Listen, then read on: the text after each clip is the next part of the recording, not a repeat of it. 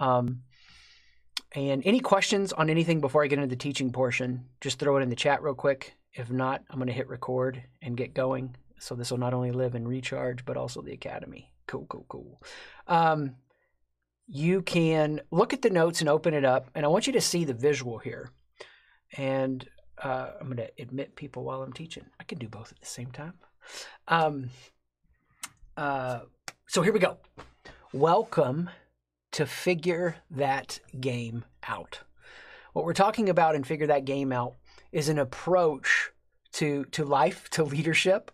It's advancing everything we already know with Sight Shift, but in you bringing your best leadership game to bear. So we're going to be walking through this journey. There's 9 parts and pieces to it for you to be as advanced as possible in the game that you're playing. And I say game not to diminish it, but game to capture the spirit and ethos of the world we're living in, the zeitgeist of the times. For a long time, we lived with such an urgency about building civilization, and there was language that started to get introduced. Some of you may know A Beautiful Mind, the movie with Russell Crowe, I think it was. It was about John Nash, the mathematician, who had a real breakthrough about how we approach situations and navigate through them using something called game theory. So now you're going to see in a lot of different places conversations in books and talks around this idea of game theory. Before I get into any kind of the nuance of that, what we're going to do in this session is cover what I think is the most important foundational piece for this journey of approaching life and leadership like a game. And the reason I like the analogy of approaching that way is because I care, I want to win, but my identity isn't on the line. So I'm not crushed if I lose. There are big things I want to have happen in my life. But as those big things play out, I'm staying adaptive. So Figure That Game Out is a way of talking about this idea and approaching it from a standpoint of, I want a good result, but I'm also holding it loose. I have a plan and I have a vision, but I know that I can be adaptive in the moment as things change. So here's the baseline idea. Everything in your life, you approach it as a zero-sum game or not. That's it.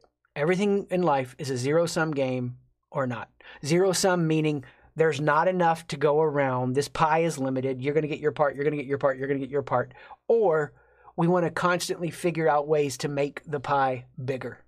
And I don't know of a greater mindset, approach, standpoint that you can take as you think about life and leadership in terms of a game than understanding nothing really is a zero-sum game. I can always make the pie bigger. And the best way to think about always making the pie bigger is vision. Vision. You put a person who has the ability to see what isn't yet true, to imagine what hasn't yet happened. You have a person who can take what feels limited, what feels like a lack of resources, and become resourceful and multiply it. So I know some of you, when you look at wiring standpoint, may not consider yourself visionary. And there are wirings that tend to serve better in organizations from a visionary standpoint. I'm not talking about that in this standpoint. I'm talking about all of us have the potential to see a way through when it feels like there is no way through. Now, if we're going to understand seeing the pie bigger, we got to talk a little bit about what's called in some literature a reality distortion field. Now, there's some iconic, like aggrandized examples of this, Steve Jobs being one. In fact, it was said about him at Apple that if you were around him, he kind of lived in a reality distortion field. So he was bringing something to bear that hadn't yet happened, and it seemed crazy. Are you living in the same reality as us? And what we want to do is understand that can be applied at the most granular level. An example, when I was in college, I had a little over $5,000 to get a car with. And this was like in 98 or something. And my car had broke and was busted. I drove it literally to like this oil pan, just whatever happened to it. And oil was running out everywhere and, whatever. So I told my friends, I want a 92 Honda Accord with a sunroof. I don't care if it's 2-door or 4-door, and I'm going to find one for $5,000.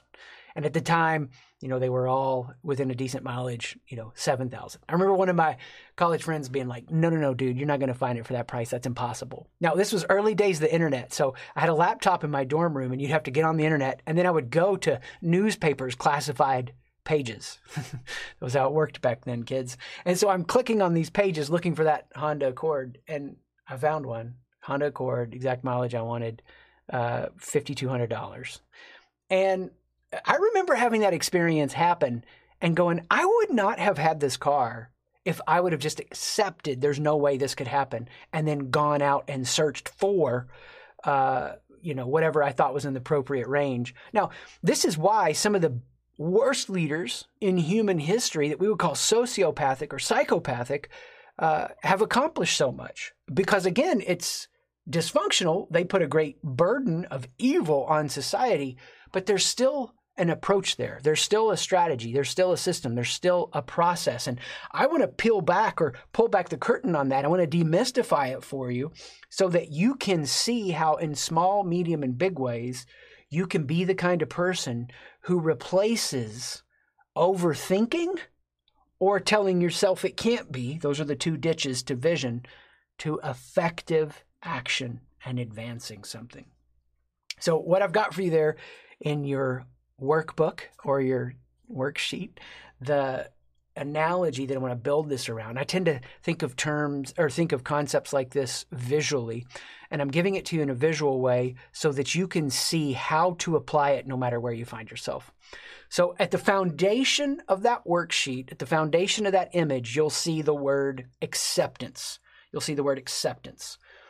All growth into vision starts with an acceptance. That's why, for those of you that are familiar with the seasons model, you know that all change starts when we accept the reality of the fall season. Now, what do I mean by acceptance here? I mean, there is a particular nature and nurture that you have, and accepting that is the way that you start a visionary path forward. So if you're following along in your notes, what goes in the blanks there is this: you return or you remember with awareness. Now, the verbs here are important. You return or you remember with awareness. To accept something here when I'm talking about vision, I mean, you're returning to who you know you really are. When you were 2 years old and you were trying to walk and you fell over, you didn't lay on the carpet, or whatever age kids learn to walk. You didn't lay on the carpet and you go, oh my gosh, what's wrong with me? Why can't I get my crap together? Why can't I walk? What's my struggle here? And then you start having an existential crisis about, my friends can walk faster than me. I'm looking on social media and how fast they're walking, and what's my problem? And my loved ones or authority figures or parents are watching me and they're embarrassed of me. And how long is it going to take? You had no self-consciousness. You had no self-consciousness. There was just a truth of experience. Now, it was highly reactive. So you had to grow and you had to develop, and you had to develop, right, a conscious awareness of who you are. That was good. What's bad and what comes with that is all the fear of being judged, all the fear of not being liked. That's why we go back to those two big questions over and over. Do they like me, and am I doing a good job? What starts to come back into your world, so to speak, or enter into it for the first time, is all of this, I am now conscious. Another way we could say it is this: I have a conscience. I have a conscience. Not just I'm conscious, I have a conscience. That's what starts to develop. And that's developing around nature and nurture, around the personality wiring that you have, and then around nurture, the experiences you have that for good or bad, and both of those are true for all of us, develop our defense mechanisms, develop our coping strategies. Most of what you call your personality when you're under stress, or when you get rigid in any way, is actually a defense mechanism, coping strategy, where you're trying to get through the pain. So the real secret that's like cooked in to figure that shift out, the real secret to transformation, is to return or remember with awareness. What you're doing is you're returning to a state where you're not self-conscious anymore, but you're also not reactive like a child. So you are not childish, you become childlike. Now, I've articulated this in a number of different ways in books and courses. But this is why this is so key to vision. And this is why everyone stops somewhere, and it's usually way far short of the many reinventions they could have in life. You constantly keep coming back to the truth. What's the truth? The truth of who you are, the truth of how you're made, the truth of how you impact, the truth of how you show up. We've experienced this when I'm recording this, it's 2021, in a powerful way, even with our Sight Shift team recently. And it's been fun to see as we've gotten an assessment and an awareness that we have now as a tool on the different ways that team members show up as their best. And it's been so freeing and permission given for me to see where I'm great and where I'm bad. And it's so awesome to see where team members are great, where I am missing, offering who I am. And you can feel the energy right now as our team kind of coalesces into this deeper awareness.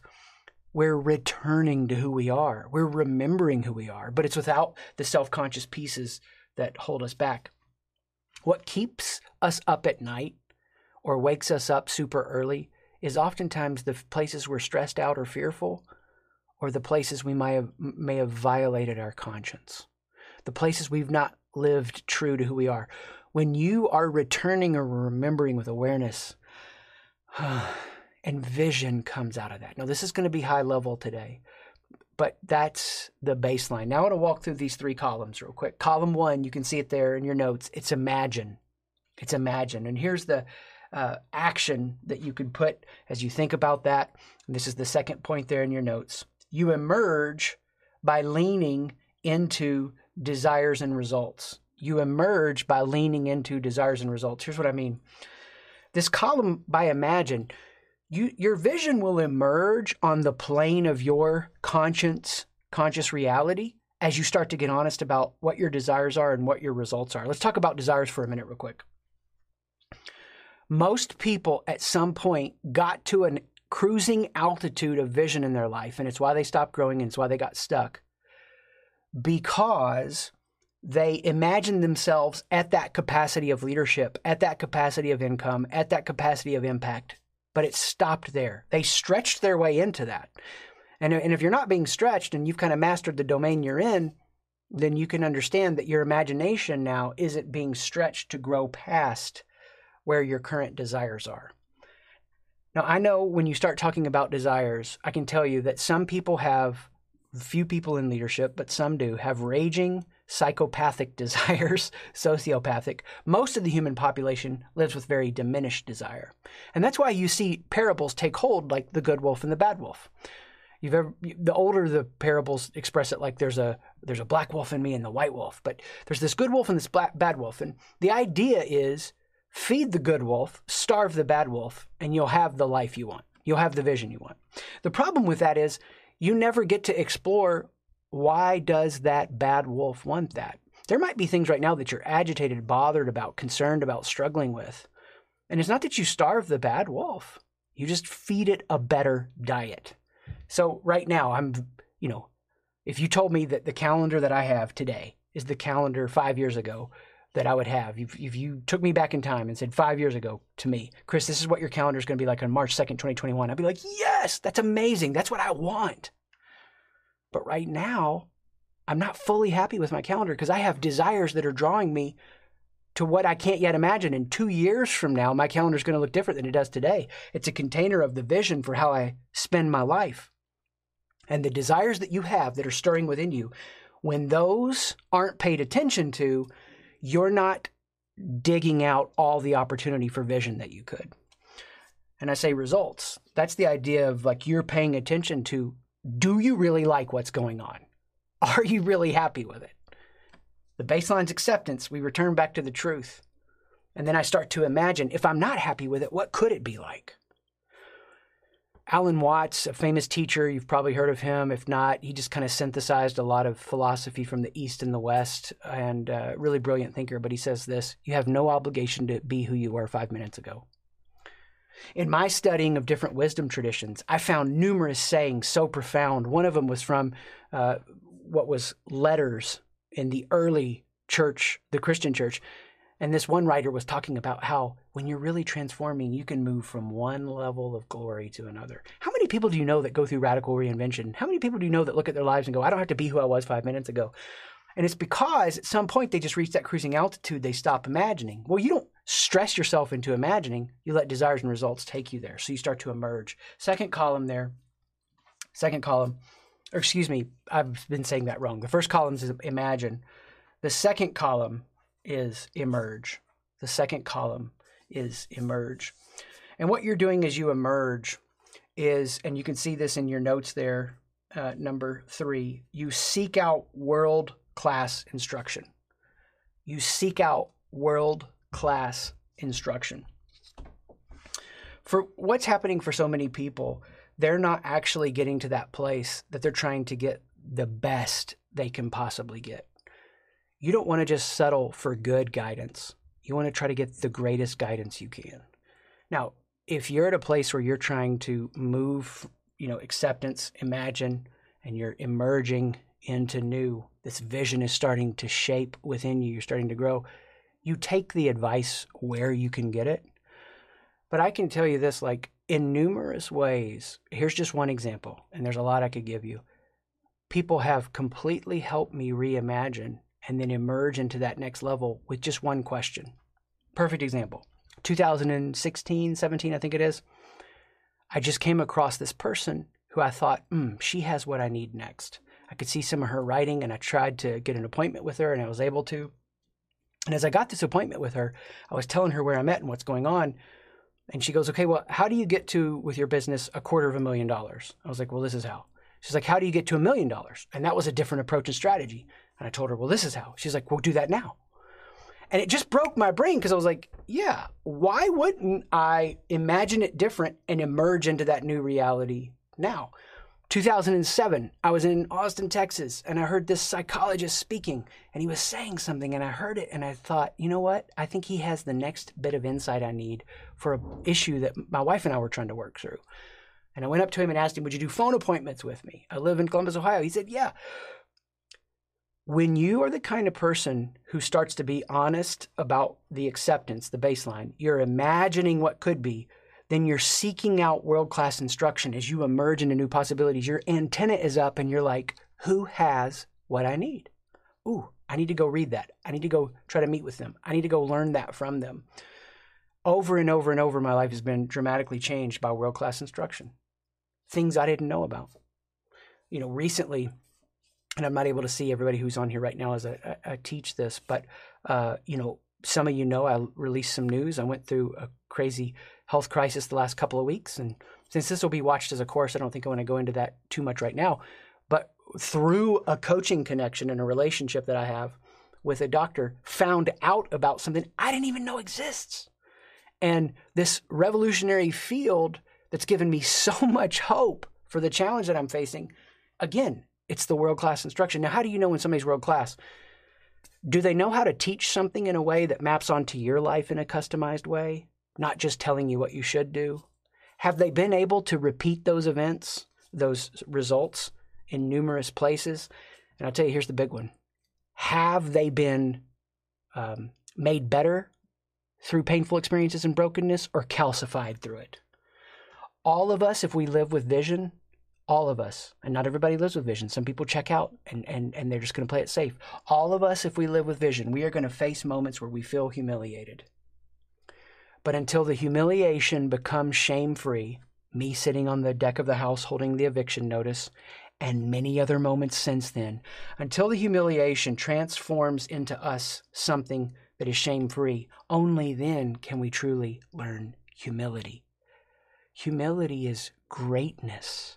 That we know our greatness within and our identity, regardless of the results in the mission and community. But we start to learn, where do we show up in mission community with the highest amount of impact? A beaten and broken human can be transformed through humiliating circumstances, or they're going to further calcify into falseness. That's why you go back to acceptance, get to the truth. You start to imagine. As you imagine, you emerge, you seek out that world-class instruction. And as you seek out world-class instruction, it's got to customize to you, and your taste will evolve. What was world-class to me 5 years ago in marketing? My tastes have evolved. Now I'm more zeroed in. They have to be a lot better or better suited for me. I can go on and on with that. Last column here, expand. So you imagine you emerge into these new places and you start to expand with your curiosity. Here's the notes, and I'll give it to you this way. Follow your curiosities and act on them. Follow your curiosities and act on them. Now, there under your notes, I've just got a few words that are going to help you with your curiosities. One, intuition. One of the things that we're learning with SightShift is that our intuition gets reformed. We learn that the impulse to act can be false if we're trying to get our identity from our mission or community. But when there's a purity there, when we're not violating our conscience, then that intuition is how we receive that right brain direction and insight. So we could say it this way, our gut is becoming better informed and transformed. We're now not held back by rationality, but aided by it. See, if you've really gone through this progression, acceptance, imagine, emerge, when you expand into new curiosities, you're going to be thinking new thoughts that you've never thought before. You're going to be exploring new ideas, new applications. And it's going to feel, because it feels unfamiliar, wrong. The rational brain may even tell you, who are you to have that kind of dream for what your day could look like? Who are you to kind of think this way about this, any situation, an injection of vision, that who are you voice, which is shame, can be so powerful. And it's a gut check for us with self-deception, because some of your curiosities can get you into trouble. You could be feeding the bad wolf, so to speak. So what do you do in that instance? It goes back to, what am I trying to get out of this? Am I trying to escape? Am I trying to enhance? As I record this, it's the end of course, 2020 has ended and we're now early in 2021. And I reflect back on 2020, and if I'm honest, there were some moments I could call it the year of alcohol. The quarantine life and lockdown and some of that crazy stuff. And I had to really pay attention there for a minute. Am I escaping or am I enhancing a celebration? So yes, follow the curiosities and act on them, but just know there's a reason that old wise saying says curiosity killed the cat. I'm going to give you 2 exercises to apply this, and this is what you want to work on. Number 1, in video games, some of them, they have a God mode. A God mode is then where you become the all-powerful being in the game. And here's what's so crazy to me. Every major wisdom tradition in the world, including the one that a lot of you would be from watching this in the West, Christianity, has ideas in it, no matter how far removed you are from this, in its inception, that you are, however your language is, you are like God, you are made in the image of God. And so, don't get caught up with some of my language here. Understand you have more capacity, more power, more responsibility, more beauty, everything. There's more. And if you can start to root out the narratives of shame and the lies that have held you back, you can start to expand and explore. And you take any situation in your life, vision is the starting point of figuring that game out. And of course, you can always use the table exercise. I have 2 unique parts in my life that are showing up because of the health crisis over these last couple of weeks. And one of them is there's a lot of things that I don't care about as much as I did a couple of weeks ago. So there's an elevation of vision. And there's this little bit rawness in me of just, hey, get out of here. I'm just honest and direct. And that's good. I want to bring that to the table and let that expand me into new vision. And the other part would take us off track. So use the table exercise for any parts for you that show new desires or disconnects. Imagine those pieces and have a conversation with them, and that'll start to come together for you. So work on those. Use this as a visual. Apply it to any situation where you need more vision as you figure that game out.